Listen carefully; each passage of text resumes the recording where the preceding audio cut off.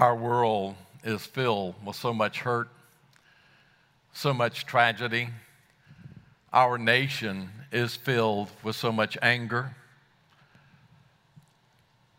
Sometimes you look around and you say, how can we continue going down the road that we're going down right now? In fact, one of the great concerns that I have is that talking about the rest of the story of what happened in Rwanda is that was not the first time that a genocide had taken place in Rwanda. In fact, it had happened generations before. And what had taken place was that the bitterness and the anger and the hatred from one generation to another generation had been passed down. And hate and anger filled another generation. I was in Yugoslavia when Yugoslavia was breaking up, and I had rented a car, and I walked up to the car rental counter, and I was talking to the guy there, and he asked me, he says, have you heard about the conflict between the Serbians and the Croatians? And I said, yes, I've heard about it, but I really didn't want to get into talking to him about it because I knew it was very volatile and people could get very angry very quickly. And so I said to him, yes, I've heard about that, but I really don't want to talk about that. And he said, well, I'll tell you something. He said, I have friends who are Croatians. He says, I'm Serbian. He said, in fact, some of my friends were in my wedding party. He said, but I would kill them in a minute. And I looked at him in utter astonishment. And I said, why? And he began to talk about World War II and what had happened in World War II between the Serbians and the Croatians. And I said, wait a minute, you weren't even born at that time. This was a young guy. And I said, you weren't even born at that time. Why would you kill them? And he went into all of this detail of what had happened. And I realized something, that the anger and the hate and the bitterness of his father had been passed to him for a new generation. And I look around today and I see what is happening in our country, and whatever side of the political or cultural or whatever spectrum you're on, one of the things I see is that the level of the lack of civility and being able to talk with one another, the anger, the bitterness, the hatred. And I asked myself the question that I asked when I was in Rwanda. And when I was in Rwanda, and Billy Hunch and Gary Maroney and I were there, and we saw the devastation and how things that were just inhumane could take place. And we said, how could this happen? How could people get to the point where they would do such awful things? How could it happen? And I find myself asking that question today in our own country. How did we get here? How did we get here where we're filled with so much anger and so much hatred, and there's so much animosity between people, even families being torn apart?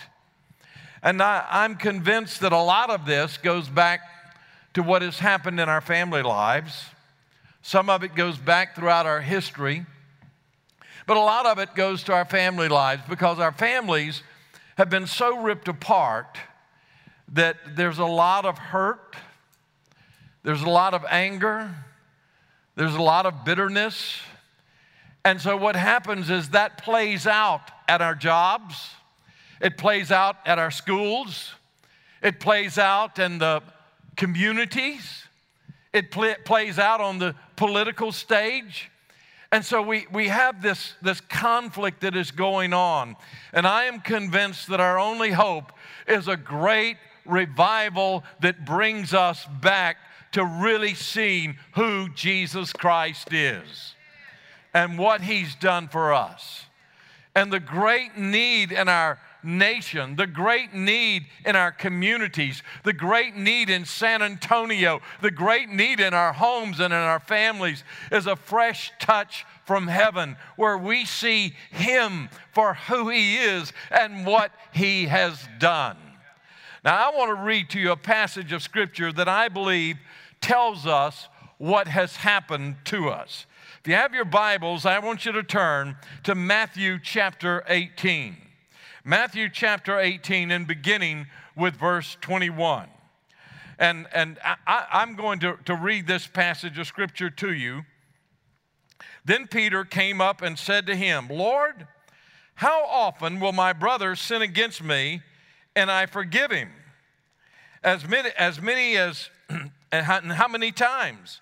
And Jesus said to him, I do not say to you 7 times, but 70 times 7.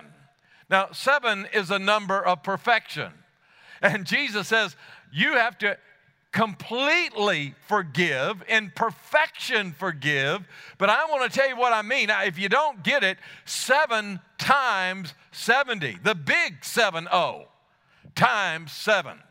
That's how many times you have to forgive. And I'm sure the guys were shocked as they heard what Jesus said. And then listen to what he says. He tells a story. And by the way, Jesus talked in parables a lot. He told stories. A parable is simply a story about life. And so he's going to teach them something about life through this story. And listen to what he says. Therefore, the kingdom of heaven may be compared to a king who wished to settle an account with his servants. When he began to settle, one was brought to him who owed him 10,000 talents, and since he could not pay, his master ordered him to be sold with his wife and children and all that he had, and payment be made. So the servant fell on his knees, imploring him, have patience with me, and I will pay you everything. And out of pity for him, the master of the servant released him and forgave him the debt. But when that same servant went out, he found one of his fellow servants and owed him 100 denarii, and seized him, and he began to choke him, saying, pay what you owe. So this fellow servant fell down and pleaded with him, have patience with me, and I will pay you. He refused and went and put him in prison until he should pay the debt. When his fellow servants saw what had taken place, they were greatly distressed, and they went and reported to their master all that had taken place. Then his master summoned him and said to him, you wicked servant, I forgave you all the debt because you pleaded with me. And should you not have mercy on your fellow servant as I had mercy on you? And in anger his master delivered him to the jailers and until he should pay all his debt. So my heavenly Father will do to every one of you if you do not forgive your brother from your heart. Now, forgiveness is at the very core and center of the Christian faith.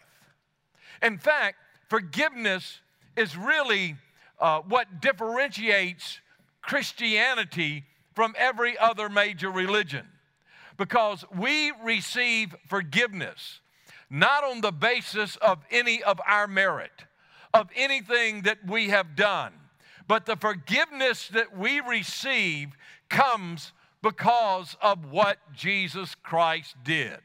Now, when Jesus told this parable, this story about life, and it affects you and me and our lives and how we are to live, he made a comparison. And he took 2 servants, and we are like the servant. And he talked about a king. And this king who came, and this king whose these servants owed him money, had a big debt for him, and he began to call them into account. And he told this one servant, you need to pay your debt. And what he owed him was more than this servant could accumulate in all of his life. No matter how hard he worked, no matter how long of hours he worked, no matter what he did, he would never be able to repay the king. And he knew it. He knew his only hope was for the king to forgive him. Now remember, Jesus is telling this story when the disciples asked Jesus, how many times should we forgive our brothers, our brother who sins against us? I mean, when should this stop? When should this come to an end? And so Jesus is saying, There's a king, and this king is owed money by this servant. This servant can never repay him. He owes him so much money, he could work all of his life and never be able to repay him. And so he casts himself on the ground, and he begins to beg, and he begins to plead, and he says, Master, please forgive me. Please forgive me. Please take this step. Be patient. Give me time. Just be patient. Have mercy on me. And the master forgives him. Now, there's something we need to understand about this, is that you and I are like that man. There is no way, no matter how much we do, no matter how many times you go to church, no matter how much you watch Christian things on Facebook or how much you watch Christian television or anything else, there's no amount of times you can come to church and raise your hands and sing and praise the Lord and do all of these things that will get you forgiveness. You and I owe him so much that in all of our lifetimes, in fact, no matter how old you live to be, you can never achieve forgiveness in your own power. For forgiveness comes from God, the one who is the true King, the King of Kings and the Lord of Lords, and we are forgiven not because of anything that we do. We are forgiven by the grace of God. Because of what Jesus did on the cross, we receive forgiveness. I remember when I became a Christian and Christ came into my life, there were a lot of things that happened that night. It was just a total transformation. In fact, I was changed. Jesus told his disciples after he had died on the cross, was buried, and arose from the grave, he appeared to them in Luke chapter 24, and he told them to go and preach the gospel of repentance and forgiveness to all the nations. Now, repentance is a change of heart, a change of mind. That was made available to us because of his resurrection. We don't have the power to change, but because God raised Jesus from the dead, he gives us, by his Spirit coming to dwell within us, that same Spirit that raised Christ from the dead is now living in us, and we can change. You see, I was a captive. I was a slave to my sin. Now, when Christ came into my heart, he set me free. Now, that doesn't mean that I never sin, but it does mean this: I'm no longer a slave to sin. It does mean this: it means that now, you see, I can live. I have the power within me to live for Christ, to do what he wants me to do and become what he wants me to become. But we receive forgiveness by what he did on the cross. Because on the cross, you see, when he hung on the cross, oh my, Jesus hung on the cross, and when he was dying on the cross, he looked towards heaven and he cried out, my God, why have you forsaken me? And the Father turned his back on the Son. Do you know why? Because the Son took every sin, every evil, every dark thing, every dark thought, every dark attitude, everything inside of you that you've ever thought, felt, or done. And not only you, but you and you and you and me. And every person in this city, and every person in this nation, and every person in this world, not only this generation, but generations past and generations to come. Jesus on the cross, he took the punishment. He took all of that sin upon himself, and the Father turned his back on the Son because the Father could not look upon sin, and he who knew no sin on the cross became sin for us, that you and I might be made the very righteousness of God. Oh, I tell you, that night when I heard about Jesus, and I sat in a service just like this service, and I heard a man talk about Jesus and how Jesus had changed his life and what Jesus could do. And he said, if you want to know Jesus, I want to invite you to come and pray with me right here at the front of this church. And I went to the front of that church, and I knelt down, and I prayed, and I called on the name of the Lord, and something happened in me. First of all, by the power of his resurrection, I walked out of that church a brand new person. But I want to tell you something. There was something else that happened on the inside of me. I walked into that church, and it was like I was carrying this heavy load. And when I knelt and I looked to Jesus and I put my faith in Jesus, that load fell off. And I can tell you, say, Sammy, did you feel anything? Yes, I felt something. I felt forgiveness. Now, it's not our feelings that make us forgiven. It's what Jesus did on the cross, and whether I would have felt it or not, He had provided the forgiveness for me. I was forgiven. I can tell you, I walked out of that church. And for the first time in my life, I had never experienced anything like it because I knew I was forgiven. 70 times 7. Perfectly, completely, absolutely. I was forgiven because of what Jesus did on the cross. And so you and I are like that man. You see, there's no hope for us to forgive ourselves. The only thing we can do is come and cast ourselves before Him and say, oh God, I need you. God, without you, I can do nothing. Lord, I can't change myself. I can't forgive myself. I need you. I thank you. I put my faith in what you did on the cross. I'm trusting in the cross. I'm trusting in Jesus and what He did, His sacrifice for my sins. And when you do that, something happens that changes you forever because you are forgiven. We sang about the love and the grace and the mercy of God today. And oh, the love and grace and mercy is so wonderful. I remember after I came to know Christ, about 6 months later, I was going to LSU at the time, but I transferred to a Christian college. I wanted to learn the Bible, and I went to that Christian college. And I remember one night I was in my dorm room, and it was back when we had records, you know, these big records. And I had a record of a Christian songs, and I put that record on, and one of them was about the cross, and I started listening to that song about what Jesus did on the cross, how He died so that I could be forgiven. And I was so overwhelmed that I left my dorm room and I went out to a lake, and there was a pier that went out over the lake, and I went out on that night, and I had my hands lifted towards heaven, and I was just telling God, I love you. I love you. Thank you for loving me. Thank you, Lord. I can never repay you. Thank you for what you've done. And I got so excited, I fell off the pier right into the lake. And I said, I still love you. I love you more. Oh, and I want to tell you something. I don't want to get over what He did on the cross for me. You see, so many times we get caught up in the peripheral, and we need to come back to the very center, the very core, the very foundation of what Jesus Christ did. He died on a cross that you and I might be forgiven.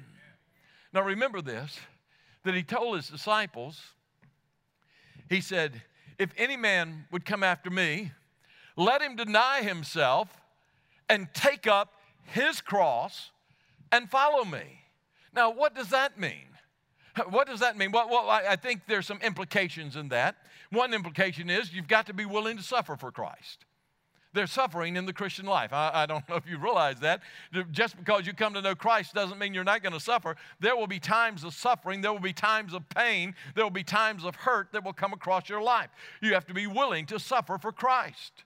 But there's a second thing that I believe it means. I believe it means that we need to every day take the cross and be reminded of what He did, that we live by grace, we move by grace, we are saved by grace, we live our lives completely by grace. We need to embrace the cross. We need to taste of the grace of God every single day. Now, what does that mean? First of all, it means this, that when we do something wrong, when we fail, instead of trying to hide it, instead of trying to sweep it under the carpet, we need to be quick to say, God, I was wrong. Would you forgive me?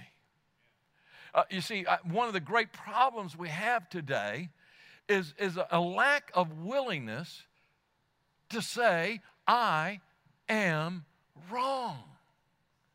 And why are we so unwilling to say that? Because the grace of God is sufficient. The grace of God is there for us. What He did on the cross is eternal. You see, the difference in the sacrifice of the Old Testament and what Jesus Christ did is that His sacrifice is perfect. His sacrifice is eternal. It's not just for one sin. They had to continually come back and offer a lamb without blemish because they continually sinned. But when Jesus Christ died, He died once and for all to take the punishment for our sins. Oh, glory to God. Every sin I've ever committed in the past, every sin I'll ever commit in the future, every sin that I'll ever commit right now, every time I blow it, every time I mess up, He has forgiven me. Oh, the grace of God. Now, that is not a license for sin. That's not a license to say, well, oh, look, He's forgiven me in the future. No matter what I do, I can go out and live the way I want to live. No, that's not a license for sin. What it is, it's a license for love. To love Him. Oh, I tell you, because of His great love, I want to love Him. I want to love Him. I've never been loved by anyone. No one ever loved me like Jesus loved me. I tell you, I have the sweetest wife in the world, and she has loved me, but she can't compare to the love that Jesus Christ had for me and for you. I love her, but my love for her can't compare to His love for her. And oh, the love of God is so wonderful, and it's expressed in the cross. So when we fail, when we mess up, we need to be quick to say, I was wrong. That's why 1 John 1:8 says, if we say we have no sin, we deceive ourselves, and the truth is not in us. But if we confess our sins, He is faithful and just to forgive us our sins and cleanse us from all unrighteousness. Now, I don't know about you, but it seems to me like the older I get, the more mistakes I make. I thought it was going to be different. I thought it was the older I get, the fewer mistakes I'd make. But it seems like I make more mistakes the older I get. And it seemed like since I turned 70, they seem to be multiplying. But you know what? I just want to be quick to say, hey, I messed up. My fault. Forgive me. And we need to be quick. We need to be what like this servant was in the very beginning where he said, I can't do this. I need your forgiveness. I need your grace. And we need to go before God and ask God to forgive us. And if we have failed someone else, if we have hurt someone else, we need to be quick to go to them and humble ourselves. You see, the position of this servant in the very beginning was the position of humility. And the Bible says that God is opposed to the proud, but He gives grace to who? The humble. And when we humble ourselves, and this is what He did, He humbled Himself, and because He humbled Himself, then the grace was poured out. And when Jesus said, if you would take up your cross, the cross was not a symbol of popularity. The cross was a symbol of shame. The cross was identified with thieves and robbers and all kinds of people who had done lots of things wrong, murderers. And Jesus said, take up your cross. In other words, we live from a position of humility. I have a friend named Ron Dunn who used to say that when someone criticizes you, if you would just understand, if they knew the truth, the whole truth, and nothing but the truth, that would be much worse than the criticism. You wouldn't get so upset with the criticism. And it's right. I mean, anything anyone can say about me is not nearly as bad as the truth. I'm a sinner. I'll tell you who Sammy Tippett is. Sammy Tippett is a sinner saved by the grace of God. That's who I am, period. I am simply a person who has failed God, who's fallen flat on my face. I fail people. I fail my wife. I fail my children. I failed many, many times. And the only reason I can stand here this morning is because of the grace of God. And so we take up our cross and we come from a point of humility, not a point of pride, not a point of, look what kind of person I am. Look how great of a Christian I am. Look what I've done for the Lord. Look how I've served the Lord. No, I don't care what you've done. If you've done anything, it's all by His grace. We are who we are and what we are by His grace. I have a friend, Truman Herring. He was the first person to ever share Christ with me. We were in the 7th grade in junior high school back then, they call it, and we were in the 7th grade, and Truman came and he shared Jesus with me. I did not become a Christian, but I never forgot Truman sharing Christ with me. And Truman, since a young boy, has been serving the Lord. Today, he's a pastor in Florida, serving the Lord, just giving his, he called me this week, he just serving the Lord. And Truman, when he first went into the ministry, he went out to Arizona to pray and fast for 40 days. Now, I was a new Christian at this time, and I had just surrendered to the ministry, and so I had never heard of anyone doing such a thing. Truman grew up in the church, and so he had some idea of all of this, but he was going out to the desert in Arizona to spend 40 days praying and fasting. And I thought, man, this is weird. And so he came through. Matter of fact, my wife and I had just been married. We were living here in San Antonio. And Truman came through, and he stopped at my house. He told me what he was going to do. And I said, well, Truman, why are you doing this? He said, I just feel like I need direction for my life, and I want to seek God and ask God to give me some direction for my life. And so I'm going to go out there. I'm bringing my Bible. I'm bringing some liquids and some water and some things, and I'm just going to get away with God and just seek Him and ask Him for direction for my life. I said, okay. I said, are you coming back through San Antonio? He said, yeah. I said, I want you to stop, and whatever God tells you in the desert, I want to hear it. I mean, I'd never heard of anyone 40 days doing something like this. I said, I want to hear what God has to say to you. So he went out to Arizona, 40 days. He came back through San Antonio. He stopped, came to our home. I said, well, Truman, what did God tell you? He said, Sammy, I read the Bible. I prayed. I read the Bible. I prayed. I read the Bible. I prayed. But to be honest with you, I only heard one thing. I said, what was that? He said, you know, before I went to the desert, I used to say, I'd see people who were drunks, and I'd say, man, that's terrible. I'd never do that. I'd see people who would abuse their wives, and I'd say, oh, that's terrible. I'd never do that. I'd see people who commit adultery, and I'd say, oh, that's terrible. I'd never do that. And God spoke to my heart, and He said this to me, you can never again say that. The only thing you can say is by the grace of God, I'll never do that. It is only by His grace that I am able to live the way I ought to live. And you see, that's the spirit, that's the heart. And that's why we take heed, for when we think we stand, then we'll fall. For when you think you're standing, that's when pride and arrogance rises up. But when you humble yourself and you say, oh God, I need you today, I need you, then God's grace gives you the strength. He gives you the power to rise up and to be the person that He wants you to be. But now, there's something even more than this. Not only do you have the grace to live, you have the grace to be forgiven when you do fail, but you have the grace to forgive others. For you see, there was another servant. And this other servant owed this man, and remember this man, this one servant, this first servant, owed the king enough that he could never repay him in all of his life. But he had a fellow servant who owed him about 100 denarii, which was about equivalent of 1 day's worth of wages. In other words, if he went out and worked real hard one day, he could pay back the debt. And he came to this man and he asked him for forgiveness. And the servant who had been forgiven said, no, I'm going to have you thrown in jail because you won't pay my debt right now. I'm not going to have patience with you. I'm not going to have mercy on you. I'm not going to show you grace, so you go to jail. Well, the fellow servants in this group heard about this, and they went and told the master, the king. And when the king heard about this, he came and he grabbed this man and he said, listen, you are going to jail. And he turned them over to the jailers.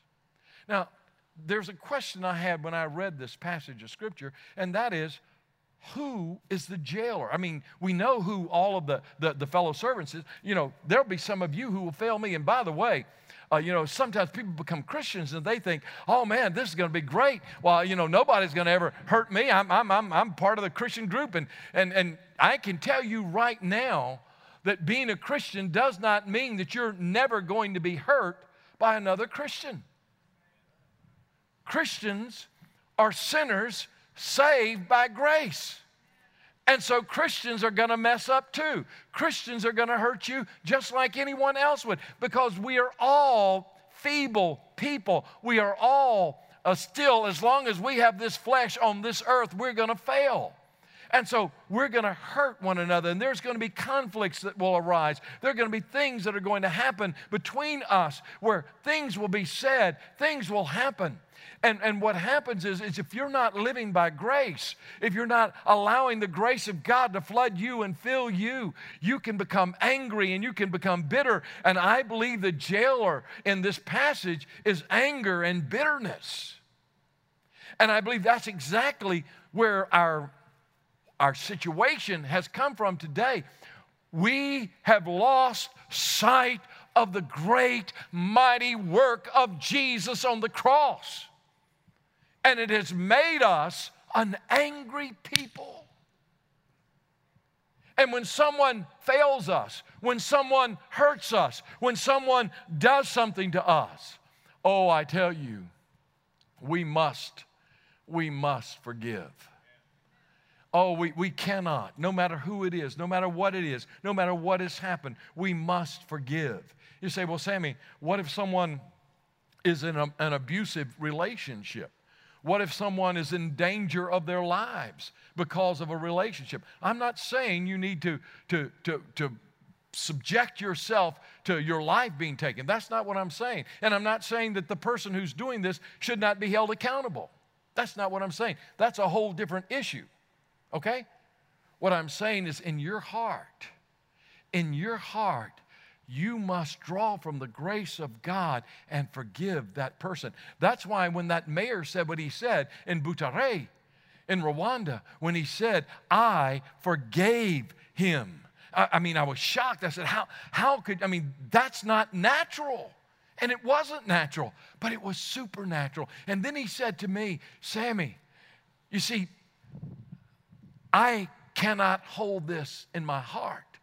Now, that man has to be held accountable. That man has to go to prison. That man has to pay for his crimes. And that man has to, he has to be held accountable for what he's done. There must be justice. Just as there is forgiveness, there must be justice. But in my heart, I cannot hold this anger. I cannot hold this bitterness. And that man knew a great truth, because you see, the hope for the future of Rwanda lie in this, that if he forgave him, then he can move on with his life. If he did not forgive him, that bitterness and that anger would be passed on to the next generation.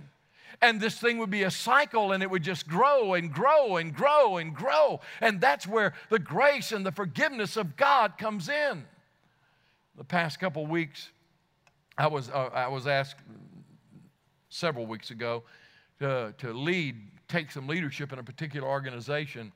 And I accepted that, but I told them, because I had known some of the history, that there was a broken relationship between this organization and another organization who had the same goal, the same vision, to share Christ. And oh, it broke my heart to see this brokenness. And I said, the thing that you need to understand is, if you want me to be a leader in this organization, I'm going to go to the leader of that other organization and humble myself before him and ask forgiveness.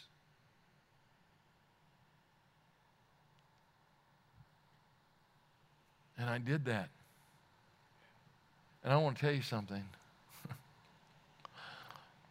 God's blessings begin to flow. God's blessings begin to flow. You see, as human beings, as brothers and sisters in Christ, when someone hurts us, we cannot hold it in. If we hold it in, then what's going to happen is that we are going to become an angry, bitter people. And do you know what? That will color everything that we do. That will color our Christianity. That will color our faith. And we'll never become like Jesus. And Jesus said, if you're going to follow me, you must deny yourself, take up your cross. What does the cross mean? Jesus hung on the cross. Let's look at what it means. When Jesus hung on the cross, he looked at those who nailed him to the cross. He looked at those who spat in his face. He looked at those who ridiculed him.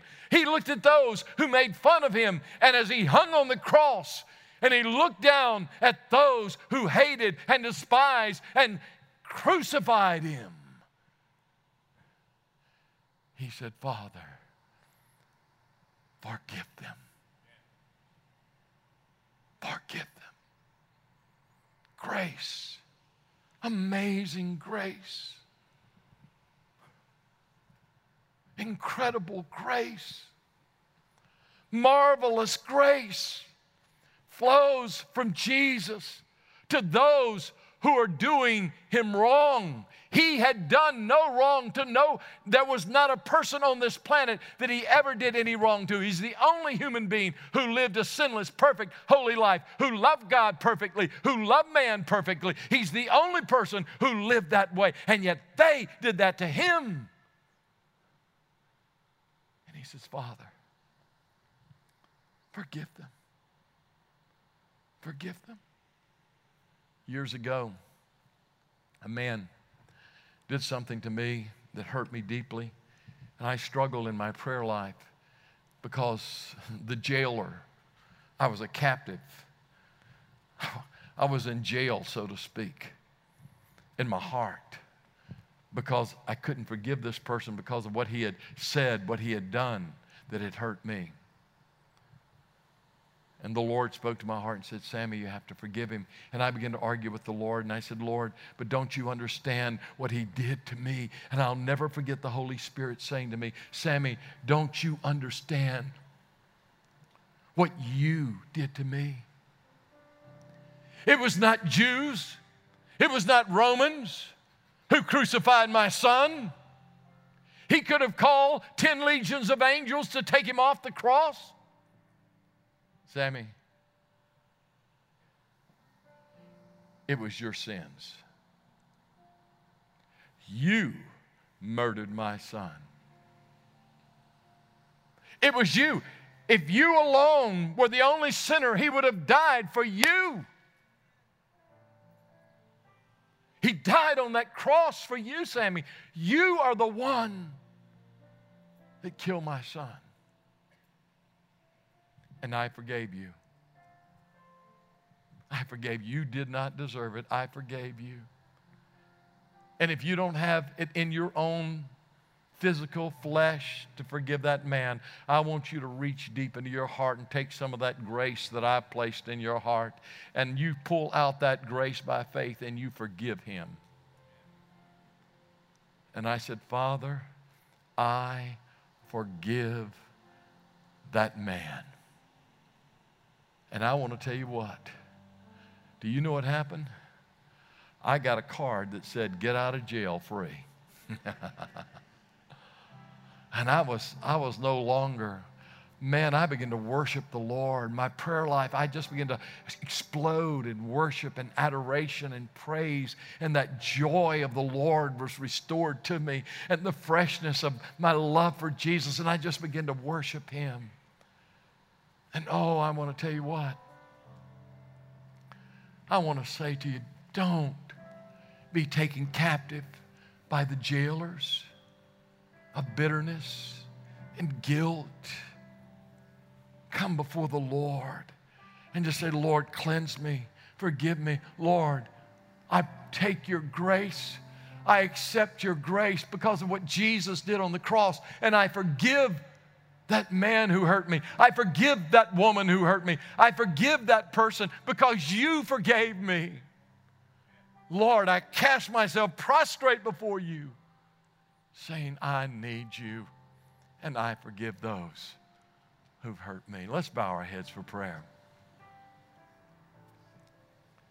Father, I thank you for Jesus. Lord, I want to thank you for the supernatural grace of God. I thank you, Father, that your Son Jesus died for us, for me. Lord, I pray that this morning there would be a release of your grace and your mercy in our lives. Oh, Holy Spirit, we welcome you into this place. Father, I pray that, Lord, all of the mask that we put on would be taken off, that there would be honesty, there would be grace, there would be mercy, there would be humility, there would be forgiveness, not only in us, but towards others. Oh, God, I pray that you would come and minister to us. Thank you, Father, for what you're going to do. With our heads bowed and our eyes closed, I wonder how maybe you'd say, Sammy, there's somebody I need to forgive. Would you pray for me that today I draw from God's grace and just forgive that person? Would you just lift up your hand and say, pray for me, Sammy. There's somebody I need to forgive. Amen. Amen. Many of us here, all right? Father, thank you for my brothers and sisters who, Lord, just need a fresh outpouring of grace in their hearts to forgive that person who has hurt them. Give them that grace, Father. Thank you for what you're going to do. Thank you, Lord. I pray for them. Lord, give them the grace. With our heads bowed and our eyes closed, one other question. I wonder how many of you say, Sam, pray for me. I know there's some areas where I've really messed up. I failed. And I need God's grace in my own life. Would you just lift up your hand and say, pray for me, Sammy? All right. All right. Any others? All right. All right. Okay. Father, I thank you for these. Lord, I pray that your grace would be poured out upon them, would be shed abroad, that your love would just cover them right now, that, Father, they would just prostrate themselves before you, come before you, and cry out to you, that, Father, your grace would just flow from heaven, from the throne of God, from what Jesus did on the cross. I pray that your grace would just pour into their hearts today. Thank you for what you're going to do. I believe you, Father, for this work of grace. Thank you. In Jesus' name I pray.